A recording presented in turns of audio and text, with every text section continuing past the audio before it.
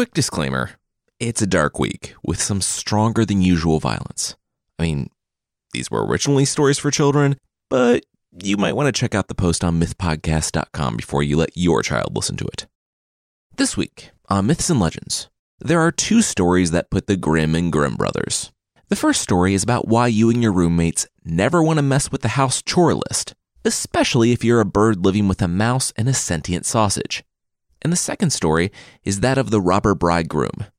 But don't let the name fool you. He's way worse than a robber. The creature this week is a giant roadrunner-like bird who is not the cartoon Roadrunner. And he's very upset about that.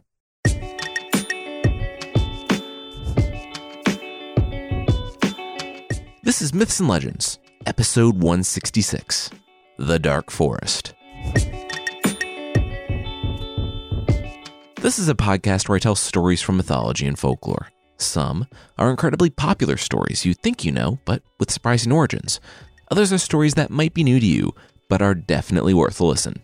Today, there are two stories that take place in the Dark Forest, that dangerous, wild place in folklore. They're fairy tales that were collected and published by the famous folklorists, Jacob and Wilhelm Grimm, in 1800s Germany. The first story today is that of three roommates who are actually making it work in the Dark Forest, until Bird decides to call a house meeting.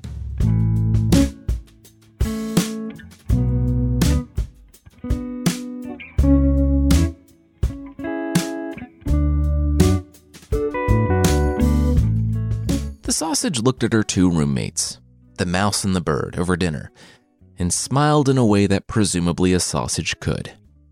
Things were really good. Every morning, the bird would fly off and hunt all day for wood, while the mouse would fetch some water and build a fire. Chef Sausage knew food because, well, she was food, and she would cook the vegetables or the porridge, jumping in the pan herself to grease things up a bit. The best friends would share dinner together each night and sleep soundly until the next morning. The medieval world was a hard place for a bird, mouse, and sausage, but the three had found something good. They found each other, and they were happy. Or they thought they were. One morning, when Bird ran into his friend, presumably also named Bird, the bird without a sausage and mouse at home making his meals was jealous. He said that it was nice of Bird to go out and do all the work, while the other two just stayed at home. The mouse doing some minimal fetching before relaxing by the fire, and the sausage actually napping in the frying pan to grease up the food. The bird not only risked predators, but he exhausted himself flying further and further afield for wood. The jealous bird slapped the roommate bird on the back. He should be going. What did they say about the early bird? Oh yeah, it was that he didn't have to be a servant for a mouse and a sausage. Peace. That night at dinner, the bird was silent, and the next morning, when everyone awoke and went about their jobs, the bird just stood in the doorway. You know what? No. The other two sat at home in warmth and safety while he did all the work. The mouse said that they did the jobs they were best suited for. The bird could fly above the forest and safely find wood. The mouse had these little paws so she could fetch water and build the fire. And the sausage was a greasy sausage, so her rubbing her slimy body all over the food made things taste better. It's probably best not to think about that last part, the mouse remarked. The bird said that, regardless, he was on strike. He wanted the mouse's job today. The mouse didn't know what to say. She looked out the door, on the forest, where the foxes and wild dogs prowled the ground, and the birds of prey patrolled the sky. Before the mouse could respond, though, the sausage hopped forward, accompanied by a greasy squish each time she jumped. She said that she could see the mouse was afraid. And while what they were doing was working, maybe they were in a rut. She didn't want her friend, the bird, to feel like they had taken him for granted. The sausage said that she would do it. She would go out and gather wood for the house. The mouse, inspired by the sausage's bravery and willingness to try something new after so many years of doing the same job, took a deep breath and nodded. Sure, okay. She had watched Sausage enough. She would try her hand at cooking. It would be okay. 5 hours after the pair had watched the happy Sausage hopping off into the forest, Mouse turned to Bird. It usually didn't take this long. Bird shrugged. Well, he was a bird that could fly, not a literal piece of meat without legs, arms, or any defense mechanisms.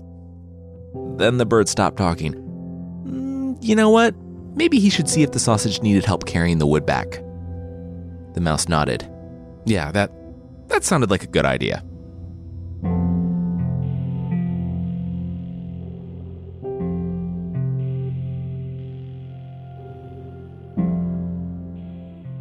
The bird heard the weeping, and his blood froze.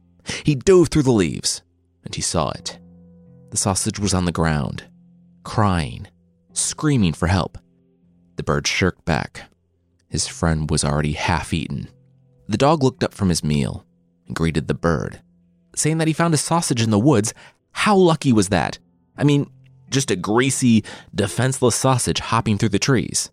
She was out to get wood, but what idiot sends a sausage out to collect wood? She didn't have arms or legs and was a sausage. The bird stood tall. He was that idiot, and the sausage was his friend. Let her go. The sausage's face lit up. For the first time, she had hope. No, the dog said, and tore off another piece of the bird's friend. The bird said that he couldn't do this. This was murder. The dog shook his head. No, this was a sausage. But you could see he was going to have some problems here. So then he remembered. He forgot to inform the bird about the charges. The bird cocked his bird head. Charges? The dog nodded. Yeah, charges. This was justice. He found forged letters on the sausage, so summarily executing her was well within his rights. The bird face-winged. Okay, this is just getting ridiculous. The sausage was a sausage. She had neither clothes nor any way of carrying what? Forged documents? Also, were dogs like police or something, judges? The bird asked if there was context here he was supposed to be understanding, or if we're just supposed to roll with it. The dog said that this was a fairy tale, all right? Just chill out with the meta commentary and let him eat. The bird screamed that this was his friend. The dog couldn't do this. The dog sneered. He wouldn't have the bird questioning his official ruling. He gulped down the last of the sausage with one bite, nodded to the stunned bird, and then trotted off into the forest.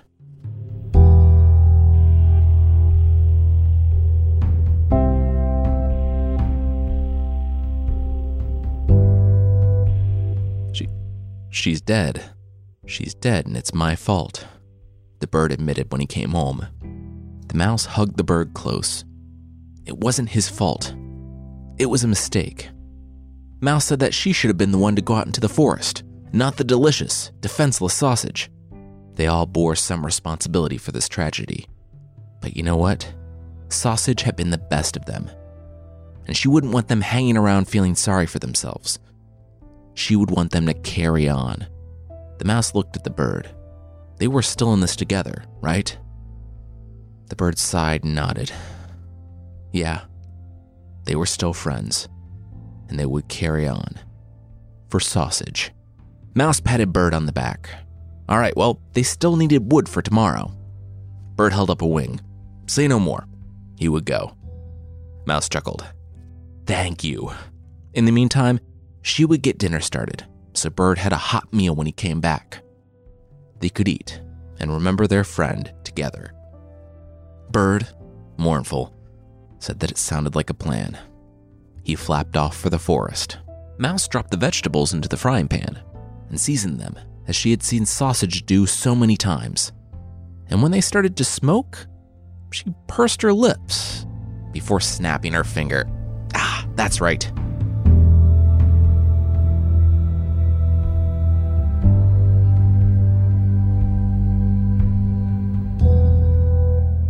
Bird saw the black smoke coming from inside the house and swooped down, talons full of the wood he had collected. He fluttered inside and dropped the wood, and then he shrieked. Oh no. Aside from the rare Parisian rat that controls chefs by tugging on their hair, rodents generally do not know how to cook. Mouse only knew from watching sausage, so when it came time to grease up the pan, she only knew one way. She leapt into the searing pan and started rolling around, not realizing what a horrible mistake she had made until she was on fire. When Bird saw the smoking, charred lump that had been his friend still writhing in agony, he decided that he wasn't going to lose another friend today. He tried to grab the mouse, but the creature was too hot, so he did the next best thing. He gripped the pan's handle and threw the contents out on the floor. As the bird flew to his friend, he realized that she was too far gone. He was with Mouse when she breathed her last. The bird was beside himself with grief, and he held the burned body of the mouse, weeping. He was so inconsolable that he only noticed the smoke and the flames when the fire licked his wing. When he had tossed the mouse off the pan, the burning vegetables and the burning wood underneath the pan went with it, peppering the house with fire. All around him, his home was going up. In a panic, he grabbed the pail and rushed to the well outside. As the flames started climbing higher and higher, he realized that he didn't have time to lower the well bucket down with the rope. It was faster to dip Mouse's pail himself and take it back to the house. He flapped his wings and made it to the bottom of the well, and he submerged the bucket. And when he started to rise, he realized he had miscalculated. The bucket was too heavy. He couldn't fly with it. He would have to let it go. He would have to let the house burn. The bird let the bucket go, but the bucket didn't let him go. In his haste, he had accidentally snagged his talon on part of the bucket's handle. He was pulling, but he couldn't get free. Meanwhile, the bucket, now completely full of water, was sinking, and it was pulling the bird down with it. The bird fought for as long as he could, but soon the water consumed him.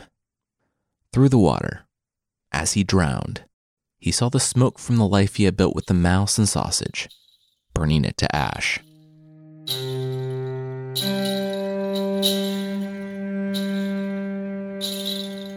The moral of the story is, of course, that ruts are wonderful. Seek to grow or change anything ever in your life at your own peril, because the moment you do so, you are bringing about disaster for yourself and anyone you've ever cared about. The end.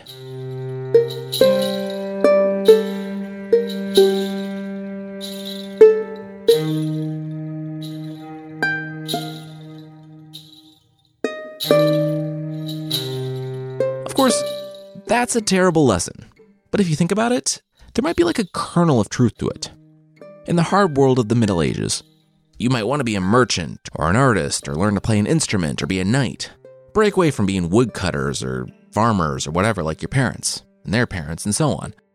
You decide to break out of the role you were born into and you're killed by bandits or eaten by a bear less than a day out from your village. In the time when the wilderness was a dark and terrifying unknown that may actually contain dragons, as far as the people knew, encouraging the youth to keep things as they are and not get crazy dreams in their head might keep everyone safe. Also, in those times, kids were basically your retirement plan because you needed someone to care for you in your old age. So you needed them to stick around. Unless you could marry them off to a rich guy, which is exactly what the father in the next story is trying to do. But that will be right after this.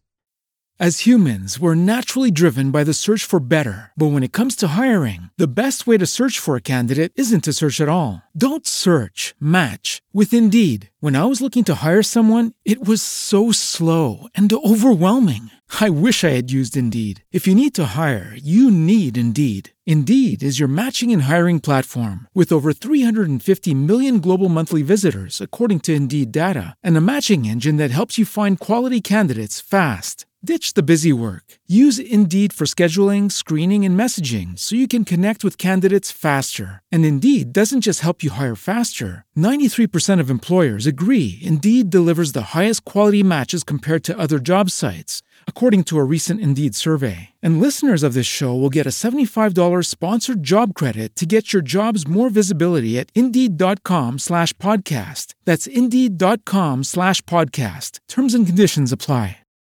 All right, now back to the stories.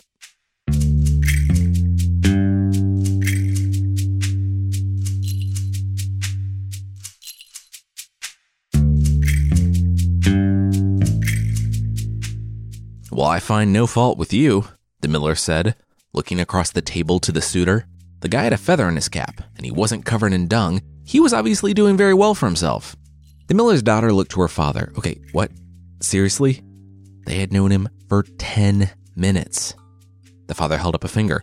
And I said that if any good suitor comes to ask for your hand, I would give you to him. He's rich, therefore he's good, the father said, proceeding to shake the young man's hand. He turned to his daughter. He wanted her to be well married and well provided for in her old age. So that's why he was literally giving her to the first man who popped in and asked for her. She asked her father for a word in private, but he shook his head. Anything she had to say to him, she could say in front of the stranger who just walked into their mill. Or should he say, "Son?" The newly minted bridegroom smiled, but the woman grabbed her father's hand and wrenched him up from the chair. When they were on the other side of the mill, the daughter said that this guy gave her a bad feeling. The words secret horror came to mind and then stuck there because they were terrifyingly appropriate. The guy made her skin crawl. Case in point, she turned and yelled to the stranger, "Where did he live?" "By myself in the dark forest," he replied. The woman arched her eyebrows and looked at her dad. In the dark forest. How many rich guys live in a shack in the dark forest? Come on. Her dad sneered. Nope. Foot down. She was already getting too old to marry. She was going to be 17 next month. This was happening. With open arms, he returned to the bridegroom. It was a done deal. And he wanted the stranger to know just how excited his daughter was and how not filled with secret horror she was every time she looked at him. The bridegroom hugged the miller, saying that he was so excited to marry his beautiful daughter as soon as possible. But as soon as possible wasn't all that soon. Not if the daughter had anything to say about it. I mean, she didn't officially have anything to say about it. She couldn't. But she could find ways to stall it, hide the dowry, or be away with friends every time the stranger stopped in. Months passed, and the stranger, who popped in the mill to lurk around his betrothed, said that she still hadn't come out to visit him. In the dark forest. The bridegroom said that she could meet all of his friends this weekend. He was having some people out. He would leave a trail of ash through the forest to his house. It took most of the day to walk there, so he'd see her, about 5. The bride was about to open her mouth when Dad jumped in. She'd love to. She'd be there. After the bridegroom left, the miller turned to his daughter. This wedding was happening. He was a good man who had already put up with more stalling than most would have. This was unacceptable. She would go out to see him, and the following day, they would be married. Period.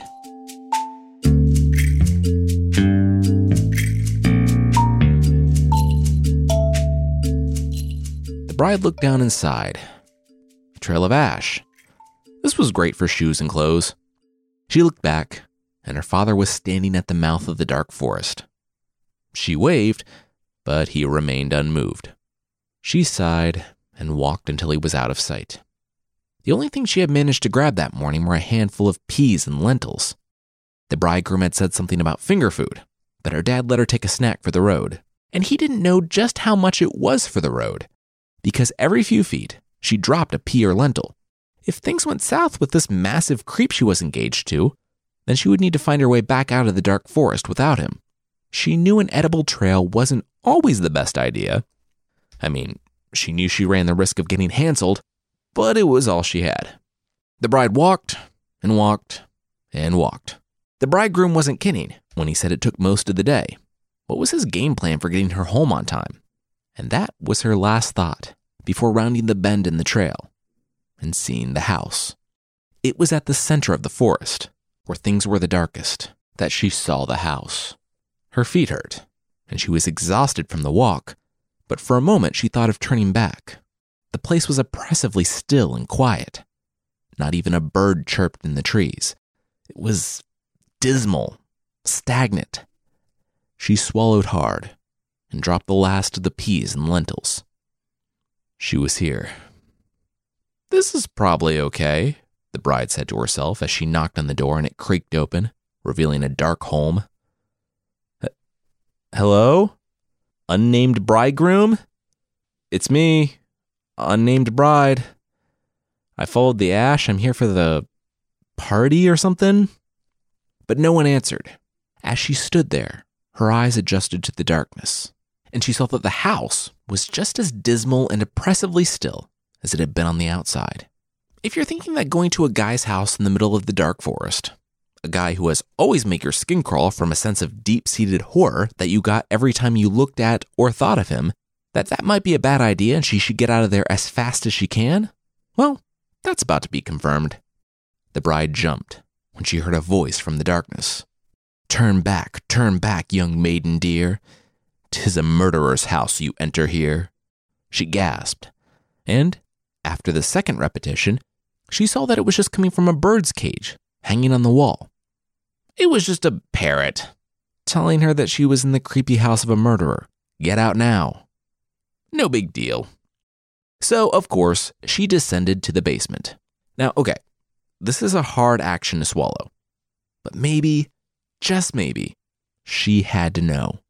Maybe she was looking for confirmation that, 1, it was her fiancé's house, and 2, he was a murderer.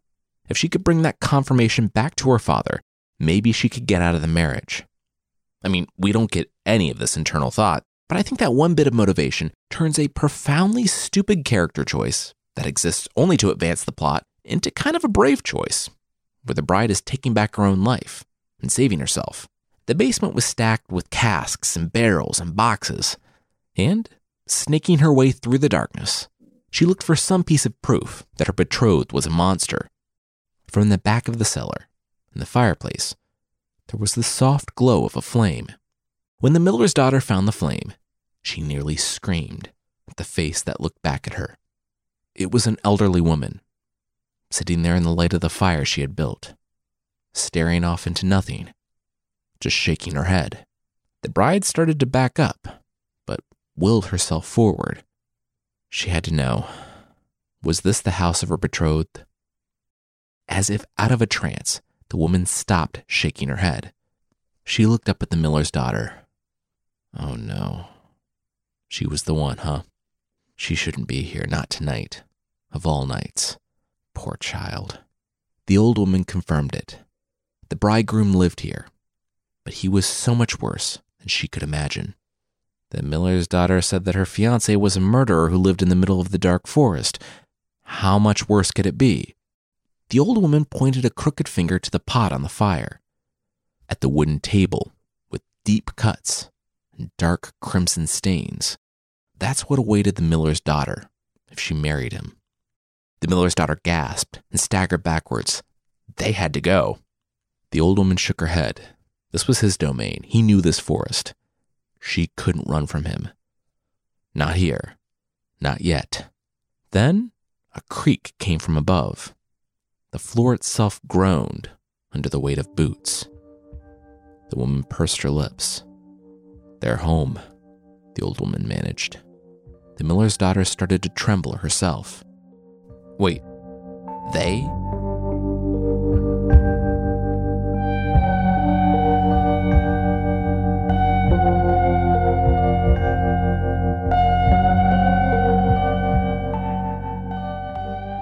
There was a cacophony of laughter, yelling, and talking from the staircase to the cellar. There was one, though, that was out of place among the merriment. The sobbing. The miller's daughter dared to look. She snapped back into hiding, catching the eye of the old woman, who only shook her head. Not a word. The miller's daughter saw her bridegroom, her own fiancé, leading another woman to the far side of the cellar. The bridegroom was grinning a wide, drunk grin. All of his friends, a half dozen in total, were grinning too. The girl was weeping. When she got close to the glow of the fire, her ripped traveling clothes and bruised face became apparent. "Old woman," the bridegroom yelled. "Wine! We need wine, old woman! Where is she? I never know what she's doing back there." The miller's daughter looked over to the old woman, who finished uncorking a third bottle of wine. Right before the old woman stepped out of the shadows, the miller's daughter thought she saw the old woman put something in one of the bottles. "Faster next time, or you'll be punished again," the bridegroom said, and then gestured behind him. "Sit." Then he paused. "What are you doing in a chair? Floor, now." The old woman bowed her head and struggled down to the floor. Back to the young woman they had on the table. The bridegroom told his friends to sit her up. He didn't like the crying. This would make it easier.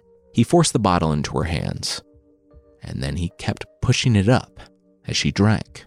He did the same thing with bottles 2 and 3. The old woman's gaze zeroed in on the third. When the young woman drank it, the old woman breathed. Seconds after the third bottle was empty, the young woman on the table began to sway. Her eyes rolled, and she dropped backward, her head knocking on the wood. The bridegroom sighed. "Wake her up." He liked him to be awake. His friend tried to get the girl up, but she wouldn't rouse. They shook her. Nothing. She was dead. "Seriously," the bridegroom said, slamming his fists down on the table. "Well, whatever." He got his knives. The miller's daughter looked away, pressing her back to the cask she hid behind and jamming her fingers into her ears. She was only roused from her self-imposed sensory deprivation when something landed in her lap. She had to force back a vomit-soaked scream when she saw the ringed finger that had plopped down on her dress. Oh, and now she just got it. Finger foods. Yuck. "Hey, anyone see where that finger went? Had a cool ring on it? Looked expensive?" she heard. I think it went behind that cask." "Old woman, where are the drinks?" a voice answered. The miller's daughter's eyes widened, but then another voice spoke up. Here are the drinks, the old woman said. "Also, did the bandit really want to go groping in the dark? It wasn't like the finger was going to run off anywhere. It was just a severed finger. He would have better luck in the light of the morning." The miller's daughter heard the slap of a hand on a back. "This is why we hire wise old crones," one of the men said. "And by hire them, I mean press them into service under threat of death before eating them." The men laughed. They were so smart. Patting themselves on the back, they guzzled the wine she had poured for them completely out of their view. A few minutes later, all the miller's daughter heard was snoring. "Get up," she heard as the little old woman lifted her by the arm. "Get up and don't look back."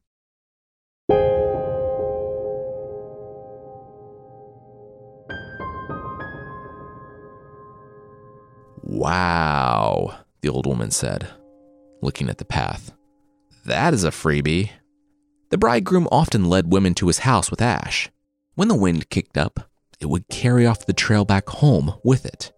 The women would be stranded in the dark forest, trapped there by its Byzantine paths. That is, unless they had lentils and peas. You see, in the roughly, 3 to 10 hours since the miller's daughter had dropped them, they had all taken root, and seedlings now poked from the ground. In the moonlight, the miller's daughter and the crone found their way back home to the daughter's glowing house. When they did, they both collapsed in her bed.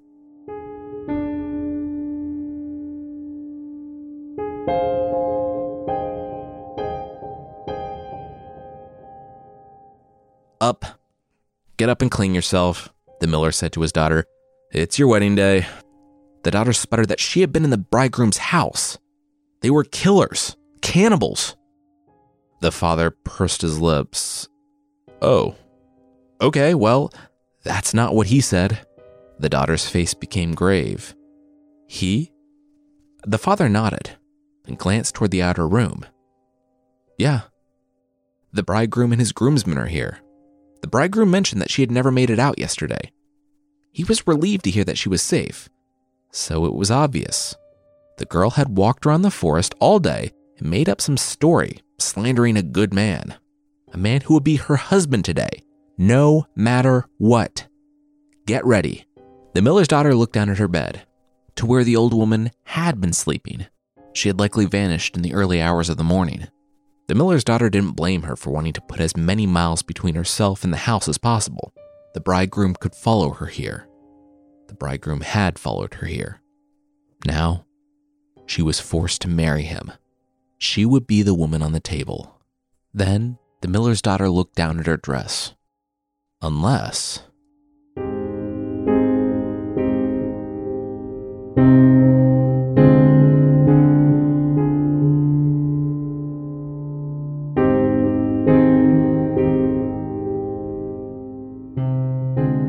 The bride sat still and said nothing as the bridegroom chatted with her friends and family. His friends were there as well, everyone that had been in that cellar. The ceremony was in a bit. They were just waiting on the minister.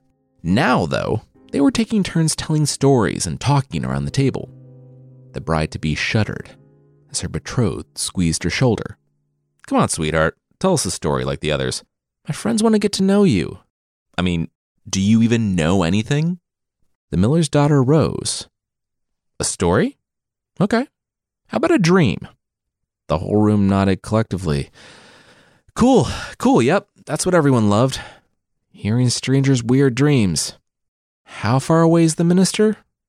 Very? Fun. The miller's daughter paced the room, telling of a trip through the dark forest. Of finding a house. The house of her bridegroom, actually. It was all a dream, don't worry about it, honey.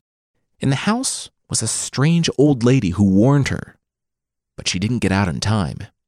She watched them, in her dream, because it was only a dream, of course, murder a girl, slaughter her, and eat her.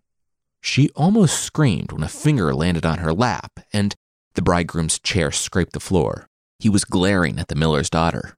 You know, she always acted like she was better than him. Now, what was she doing, spreading lies? Well, today she left her father, and she became his. It was already done. Her father had agreed to it. She should be very careful about what she said next, because she was going home with him tonight. The miller's daughter smiled as her pacing finished right next to her father. She shrugged. She said it was just a dream.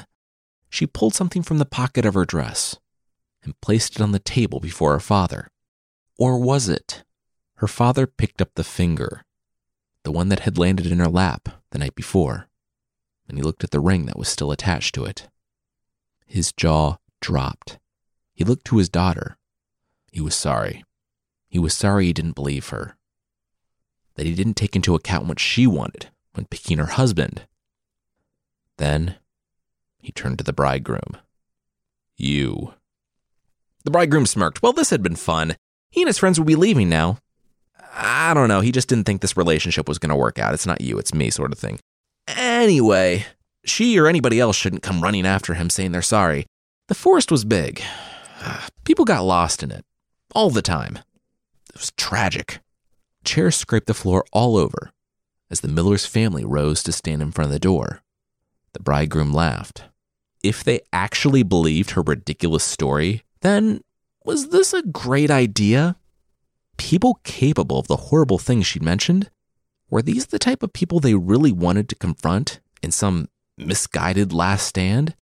Because yeah, it would be a last stand. Then, a knock at the door. The bridegroom sighed. Great, the minister. One more person he would have to kill today. He threw open the door, and he found himself looking into the wizened face of the old woman, his former servant. She grinned. Hey, she was here for a wedding?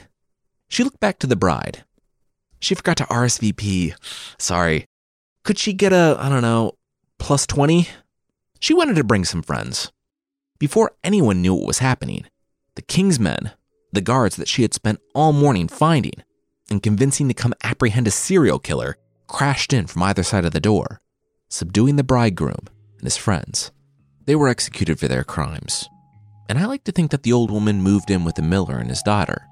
And when the next suitor came knocking, the daughter got to decide who she would spend the rest of her life with.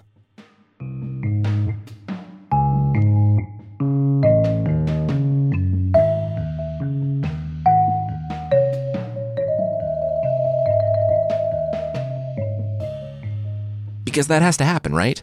For this to have any semblance of a happy ending. I mean, it kind of seems like a happy ending until you realize that the robber bridegroom, though that name is really underselling his crimes, is only a symptom of the real problem. The problem where the miller's daughter was simply passed off to this guy without any saying what happens in her own life. And at the end of the story, that real problem is still firmly in place. And yeah, the robber bridegroom is dead, but it took an 11th hour change in the father's mind, brought about by his daughter needing to put a severed finger in front of him to say that she was right all along. So, unfortunately, I'm not holding out too much hope for next time around. And yeah, I just turned a happy ending into yet another super sad one. Happy holidays.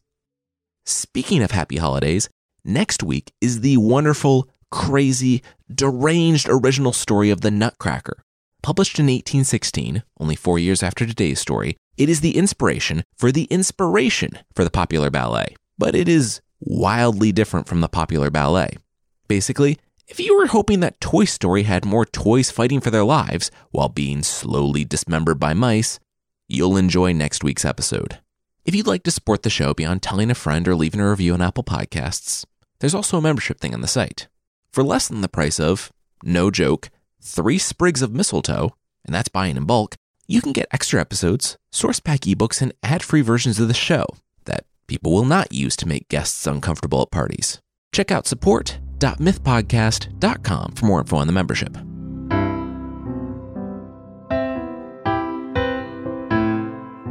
The creature this time is the roporite, a fearsome critter from the American Southwest. Fearsome critters are the creatures that lumberjacks talked about in their camps in the 1800s. The roporite, it's a bit of a show-off. It's like the combination of a rattlesnake, jackrabbit, and roadrunner. It's like a rattlesnake, but the rattlesnake just has a rattle at the end of its tail? That's cute. The roporite's tail is all rattles. It has the fur and speed of a jackrabbit, and the body shape and wings of a roadrunner.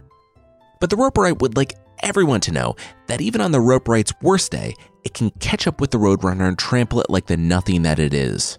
And if the roporite's feeling nice, it will just literally kick the roadrunner to the curb. I don't know why the roporite is so bitter toward the roadrunner. Maybe it's because the roporite lost out to the roadrunner on its opportunity for a cartoon franchise.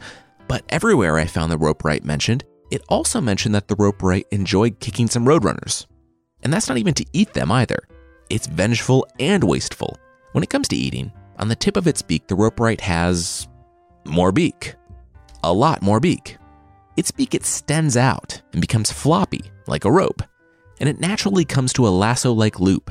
The roporite, not passing on any chance to take a fast animal down a peg, will hunt jackrabbits by catching up to them, lassoing them, and then dragging them through thorn bushes until they're dead. Though if it feels threatened, it will go after pretty much anything, up to and including humans. It's said that nothing can outrun them, and no obstacle can slow them down. Honestly, it just sounds like the roporite writes its own bio, with its ugly little dodo wings. People wonder if this human-sized creature with a giant-sized ego is extinct.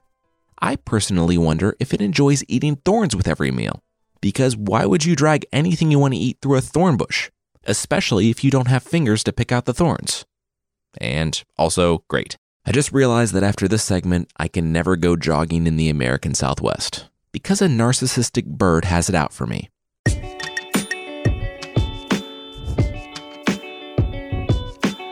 That's it for this week.